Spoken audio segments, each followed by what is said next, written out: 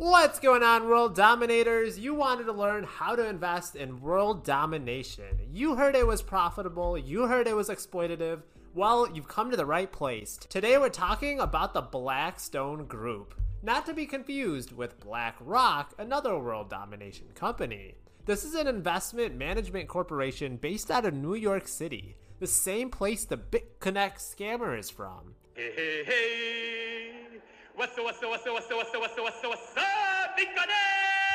The main areas of focus for Blackstone include private equity, which is buying a business with the goal of later selling it for a profit, kind of like what you're doing right now.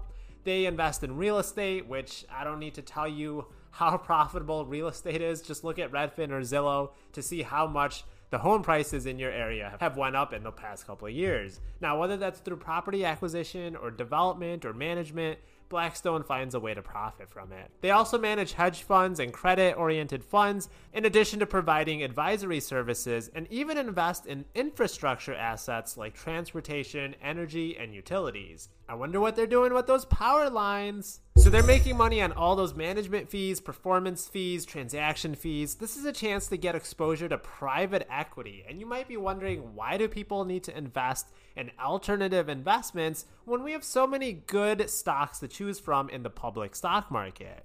Well, actually, from 1997 to 2022, that's 25 years, private equity actually outperformed the stock market and bond market with less volatility, delivering an annualized return of 14% compared to the market's 8%. It's also just another way to get more diversification in your portfolio. Blackstone currently controls over $1 trillion in assets under management, controlling over 12,600 real estate properties and exposure to 230 companies in their portfolio. When Blackstone converted from a partnership to a corporation back in 2019, it now made it eligible for the S&P 500. It's actually going to be added to the S&P 500 in September of 2023, which means the stock price will see a big uptick as many passive ETFs now need to buy shares of Blackstone since they're just following the S&P 500 index. It's not a fund manager actually going in and thinking Blackstone's a great company and then adding it or dropping it. A lot of these ETFs just passively have to buy whatever makes up the index. Let's take a look at Blackstone using my Google spreadsheet screener. That's what Patreons get access to in addition to all my weekly trades and my full $155,000 portfolio. So we can see BX has been killing it this year, up 54%. Those are some really juicy gains, but I don't think it's anywhere close to being over. I see so much growth on the horizon once we're finally back in a bull market. It's also ballooned to a $132 billion market cap. It's unfortunately hovering around those 52-week highs. We see a blistering PE ratio of 68, but if we look at the forward PE ratio, which is used to forecast earnings into its projections, it's actually a very reasonable and respectable 19 forward PE ratio. A beta of 1.48 indicates the stock is actually quite volatile compared to the overall market. And now your favorite part is me talking about the dividends, but let's actually save that for last. Its trading volume is 117 million shares traded daily. They were actually the third most actively traded stock in the past week. That's actually how I came up with this video idea. So that means a lot of people are talking about Blackstone, and for good reason. Earnings per share these past 5 years is actually negative 2.8%, but just keep in mind their earnings are actually kinda all over the place, and this has to do with the cyclical nature of the market and aspects that they really just have no control over, whether that's the performance of their investments or real estate, what's going around the world, or other macroeconomic factors.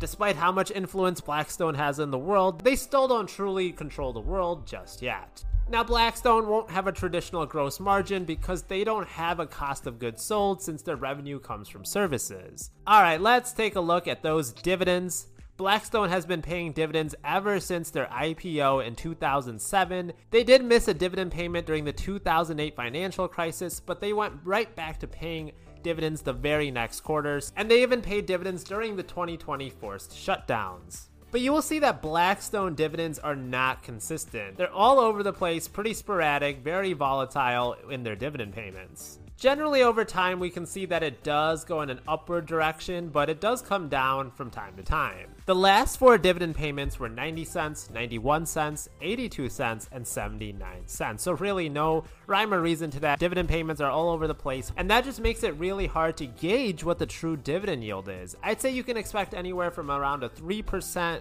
yield with Blackstone, plus or minus half a percentage point. Overall, I still think it's a great dividend company. Let's just see what analysts are saying. We have 11 buys, 3 holds, and 1 sell. So most analysts whose day-to-day job is to keep up to date with this company, they are saying it's still a good buy at these prices, and the consensus price target is 111, which is about what it's trading at today. Guys, with Blackstone, we're getting access to arguably the most successful alternate investment management firm in the world that has a great track record of returns and returning that value to its shareholders. It's got a diverse portfolio across several profitable sectors, but I want to hear your opinion on Blackstone. Does it have a place in your portfolio? Maybe that yield is too low. If you like higher yields, you might like these companies right here.